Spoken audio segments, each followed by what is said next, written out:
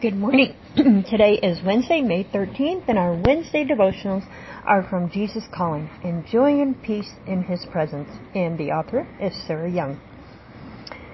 I am your strength and shield. And again, ladies, what a great thing to remember while we're going through these times.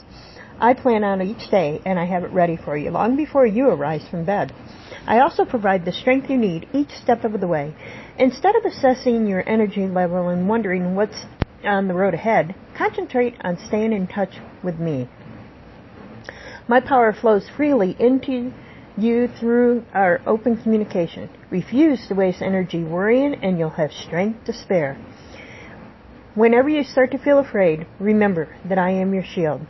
But unlike inanimate armor, I am always alert and active. My presence watches over you continually, protecting you from both known and unknown dangers. Entrust yourself to my watch care, which is the best security system available. I am with you and will watch over you wherever you go.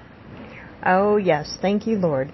And then there's 4 scriptures that I'll post. It's going to be Psalm 28:7, Matthew 6:34, Psalms 56:3-4, and Genesis 28:15. I'd go ahead and meditate on those also. Oh, yes. I am your strength and shield. Thank you, Lord. You have an awesome day, and remember, you are who God says you are.